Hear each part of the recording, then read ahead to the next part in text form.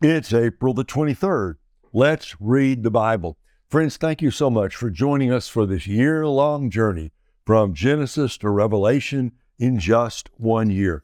You know, we've gotten so many comments and notes and encouragements. Just the other day, I saw this in one of the videos. A friend, a longtime friend, somebody I've known for, I suppose now, 45, almost 50 years, he wrote and put one sentence in: "We are praying for you, Pastor Ray." Nothing means more than to know that the friends who are part of this family are praying for me. Thank you. That gave me a great deal of encouragement. Thank you for your love and thank you for your prayers. It's a long journey we're on together. This is April the 23rd. We're off to a good start, but we've got a long way to go. Well, look, yesterday we wrapped up the wonderful Gospel of Luke, and now we are hopping back into the Old Testament to the book of 1 Samuel. Let me give you 5 fast facts about 1 Samuel. Number 1, in the beginning, way back, 1 and 2 Samuel weren't 2 books. In Hebrew, they were one long book. It was the book of Samuel. 1 and 2 Samuel later divided up because, to put all that Hebrew to later, the Greek translators, all that Greek into one long scroll just proved unwieldy, so they divided it. But in the beginning, it was just one book in Hebrew. Number 2, Samuel, the man, he is remembered as the last of the judges, first of the prophets. Last of the judges, first of the prophets. Third, this book covers the end of the book of Judges, including the book of Ruth, the end of the book of Judges, all the way through to the death of King Saul. And here is the 4th fact. The book of 1 Samuel records information about the first 2 kings. There were 3 kings of Israel, of the United Kingdom. There was Saul, there's David, and Solomon. We're going to get to Solomon a little bit later down the road, but 1 Samuel gives us the rise and fall of Saul, and it gives us the rise of King David. So this book covers all of Saul's reign and the rise of King David. Now, the 5th and final fact is this. If you want a date for the events of the book, I would give you 1050 BC. It actually starts before that and extends after that, but we can hang everything around that one date, 1050 BC. So, what's the outline of the book? Biography. 3 men dominate 1 Samuel. Samuel, Saul, David. Samuel, Saul, David. Samuel, chapters 1 through 7. Saul, chapters 8 through 15. David, his story begins in chapter 16 and continues on through chapter 31, the end of the book. Now today, 1 Samuel 1, 2, and 3. The beginning of the book and the beginning of the story of Samuel. There was a man from Ramathaim Zophim in the hill country of Ephraim. His name was Elkanah, son of Jehoram, son of Elihu, son of Tohu, son of Zuph, an Ephraimite. He had 2 wives. The first was named Hannah, and the second Peninnah. Peninnah had children, but Hannah was childless.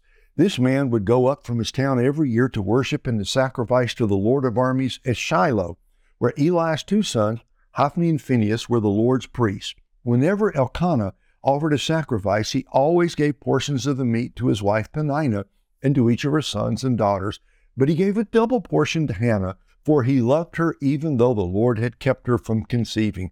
Her rival would taunt her severely just to provoke her, because the Lord had kept Hannah from conceiving. Year after year, when she went up to the Lord's house, her rival taunted her in this way. Hannah would weep and would not eat. "Hannah, why are you crying?" her husband Elkanah would say. "Why won't you eat? Why are you troubled? Am I not better to you than 10 sons? On one occasion, Hannah got up after they ate and drank at Shiloh. The priest Eli was sitting on a chair by the doorpost of the Lord's temple. Deeply hurt, Hannah prayed to the Lord and wept with many tears. Making a vow, she pleaded, "Lord of armies, if you will take notice of your servant's affliction, remember and not forget me, and give your servant a son. I will give him to the Lord all the days of his life, and his hair will never be cut." While she continued praying in the Lord's presence, Eli watched her mouth. Hannah was praying silently, and though her lips were moving, her voice could not be heard. Eli thought she was drunk and said to her, "How long are you going to be drunk? Get rid of your wine." "No, my lord," Hannah replied. "I am a woman with a broken heart. I haven't had any wine or beer. I've been pouring out my heart before the Lord. Don't think of me as a wicked woman. I've been praying from the depth of my anguish and resentment." Eli responded, "Go in peace, and may the God of Israel grant the request you've made of him." "May your servant find favor with you," she replied. Then Hannah went on her way. She ate and no longer looked despondent. The next morning, Elkanah and Hannah got up early to worship before the Lord. Afterward, they returned home to Ramah. Then Elkanah was intimate with his wife Hannah, and the Lord remembered her. After some time, Hannah conceived and gave birth to a son. She named him Samuel, because she said, "I requested him from the Lord." When Elkanah and all his household went up to make the annual sacrifice and his vow offering to the Lord, Hannah did not go, and explained to her husband, "After the child is weaned, I'll take him to appear in the Lord's presence and to stay there permanently." Her husband Elkanah replied, "Do what you think is best, and stay here until you've weaned him. May the Lord confirm your word." So Hannah stayed there and nursed her son until she weaned him. When she had weaned him, she took him with her to Shiloh, as well as a 3-year-old bull, half a bushel of flour, and a clay jar of wine.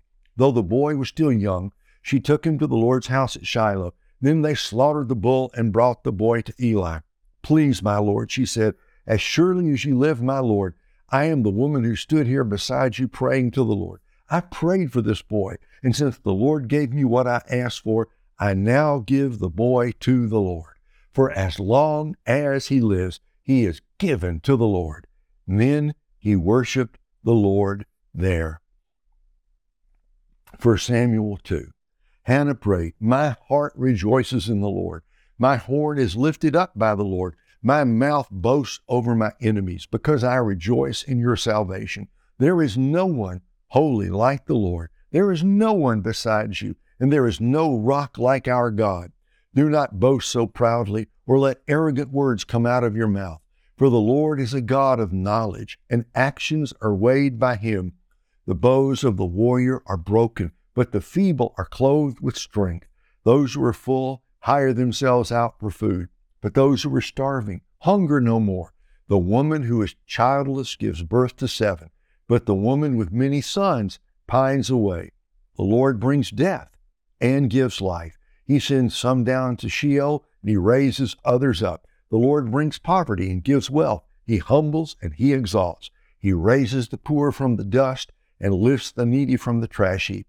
He seats them with noblemen and gives them a throne of honor. For the foundations of the earth are the Lord's. He has set the world on them. He guards the steps of his faithful ones. But the wicked perish in darkness, for a person does not prevail by his own strength. Those who oppose the Lord will be shattered. He will thunder in the heavens against them. The Lord will judge the ends of the earth. He will give power to his king. He will lift up the horn of his anointed. Elkanah went home to Ramah, but the boy served the Lord in the presence of the priest Eli. Eli's sons were wicked men. They did not respect the Lord or the priest's share of the sacrifices from the people. When anyone offered a sacrifice, the priest's servant would come with a 3-pronged meat fork while the meat was boiling and plunge it into the container, kettle, cauldron, or cooking pot. The priest would claim for himself whatever the meat fork brought up. This is the way they treated all the Israelites who came there to Shiloh. Even before the fat was burned, the priest's servant would come and say to the one who was sacrificing, "Give the priest some meat to roast, because he won't accept boiled meat from you, only raw." If that person said to him, "The fat must be burned first, then you can take whatever you want for yourself," the servant would reply, "No, I insist that you hand it over right now. If you don't, I'll take it by force." So the servant's sin was very severe in the presence of the Lord, because the men treated the Lord's offering with contempt. Samuel served in the Lord's presence. This mere boy was dressed in the linen ephod. Each year, his mother made him a little robe and took it to him when she went with her husband to offer the annual sacrifice. Eli would bless Elkanah and his wife. "May the Lord give you children by this woman in place of the one she has given to the Lord." Then they would go home. The Lord paid attention to Hannah's need, and she conceived and gave birth to 3 sons and 2 daughters. Meanwhile, the boy Samuel grew up in the presence of the Lord. Now, Eli was very old. He heard about everything his sons were doing to all Israel and how they were sleeping with the women who served at the entrance to the tent of meeting. He said to them, "Why are you doing these things? I have heard about your evil actions from all these people. No, my sons, the news I hear the Lord's people spreading is not good. If one person sins against another, God can intercede for him. But if a person sins against the Lord, who can intercede for him?" But they would not listen to their father, since the Lord intended to kill them. By contrast, the boy Samuel grew in stature and in favor with the Lord and with people. A man of God came to Eli and said to him, "This is what the Lord says. Didn't I reveal myself to your forefathers' family when they were in Egypt and belonged to Pharaoh's palace? Out of all the tribes of Israel, I chose your house to be my priest, to offer sacrifices on my altar, to burn incense, and to wear an ephod in my presence. I also gave your forefathers' family all the Israelite food offerings. Why then do you despise my sacrifices and offerings that I require at the place of worship? You have honored your sons more than me by making yourselves fat with the best part of all the offerings of my people Israel. Therefore, this is the declaration of the Lord, the God of Israel. I did say that your family and your forefathers' family would walk before me forever. But now, this is the Lord's declaration: no longer. For those who honor me, I will honor. But those who despise me will be disgraced. Look, the days are coming when I will cut off your strength and the strength of your forefathers' family, so that none in your family will reach old age. You will see distress in the place of worship, in spite of all that is good in Israel. And no one in your family will ever again reach old age. Any man from your family I do not cut off from my altar will bring grief and sadness to you. All your descendants will die violently. This will be the sign that will come to you concerning your two sons, Hophni and Phinehas. Both of them will die on the same day. Then I will raise up a faithful priest for myself. He will do whatever is in my heart and mind. I will establish a lasting dynasty for him, and he will walk before my anointed one for all time. Anyone who is left in your family will come and bow down to him for a piece of silver or a loaf of bread. He will say, "Please appoint me to some priestly office so I can have a piece of bread to eat." 1 Samuel 3. The boy Samuel served the Lord in Eli's presence. In those days, the word of the Lord was rare, and prophetic visions were not widespread. One day, Eli, whose eyesight was failing, was lying in his usual place. Before the lamp of God had gone out, Samuel was lying down in the temple of the Lord, where the ark of God was located. Then the Lord called Samuel, and he answered, "Here I am." He ran to Eli and said, "Here I am. You called me." "I didn't call," Eli replied. "Go back and lie down." So he went and lay down.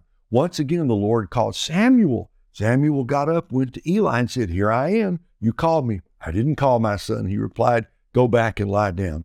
Now Samuel did not yet know the Lord, because the word of the Lord had not yet been revealed to him. Once again, for the third time, the Lord called Samuel. He got up, went to Eli, and said, "Here I am. You called me." Then Eli understood that the Lord was calling the boy. He told Samuel, "Go and lie down. If he calls you, say, 'Speak, Lord, for your servant is listening.'" So Samuel went and lay down in his place. The Lord came, stood there, and called as before, "Samuel, Samuel." Samuel responded, "Speak, for your servant is listening."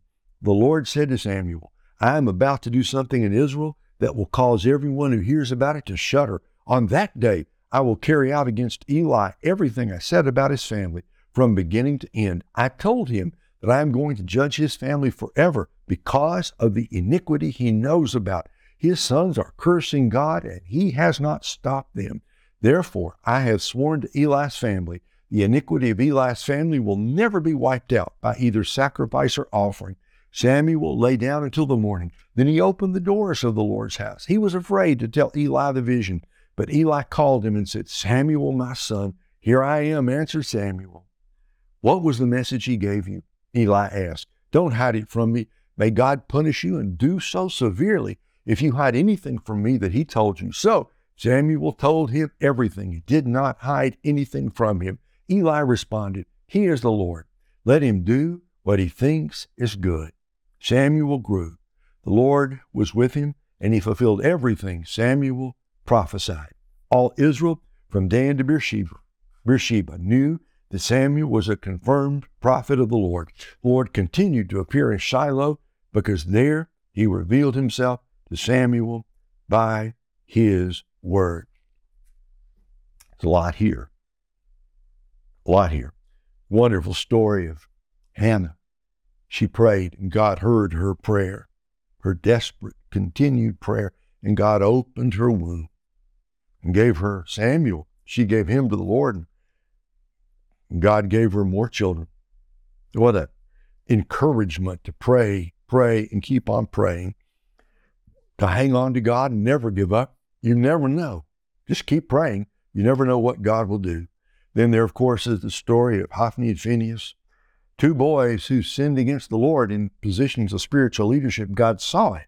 He ultimately judged Eli, not simply for the boys' sin, but because Eli, their father, knew about it and did not stop them. But the great message for us today, Samuel, here I am, Lord, speak, for your servant hears. What a great response. What is the greatest ability in the eyes of God? The greatest ability is not talent or giftedness. It's not friends or networking. It's not some natural gift. It's not how much money you have. The greatest ability is availability. The person who says, Lord, here am I. Speak. I am ready to listen. Let that be our watchword today. As we go through the day with whatever God has for us, let us say, here I am, Lord. In Hebrew, Hanani, which means, Lord, I am reporting for duty. What do you have for me today? Lord, Hanani, here I am. I am ready. Tell me what you want me to do. Tell me what you want me to say. So then, dear people, dear friends, let's make ourselves available to God and leave all the details up to Him. If we do that, we're going to have a great and God-blessed day. Now, we're just getting started in 1 Samuel. So much more to come. Come back tomorrow. We'll do this again. God bless.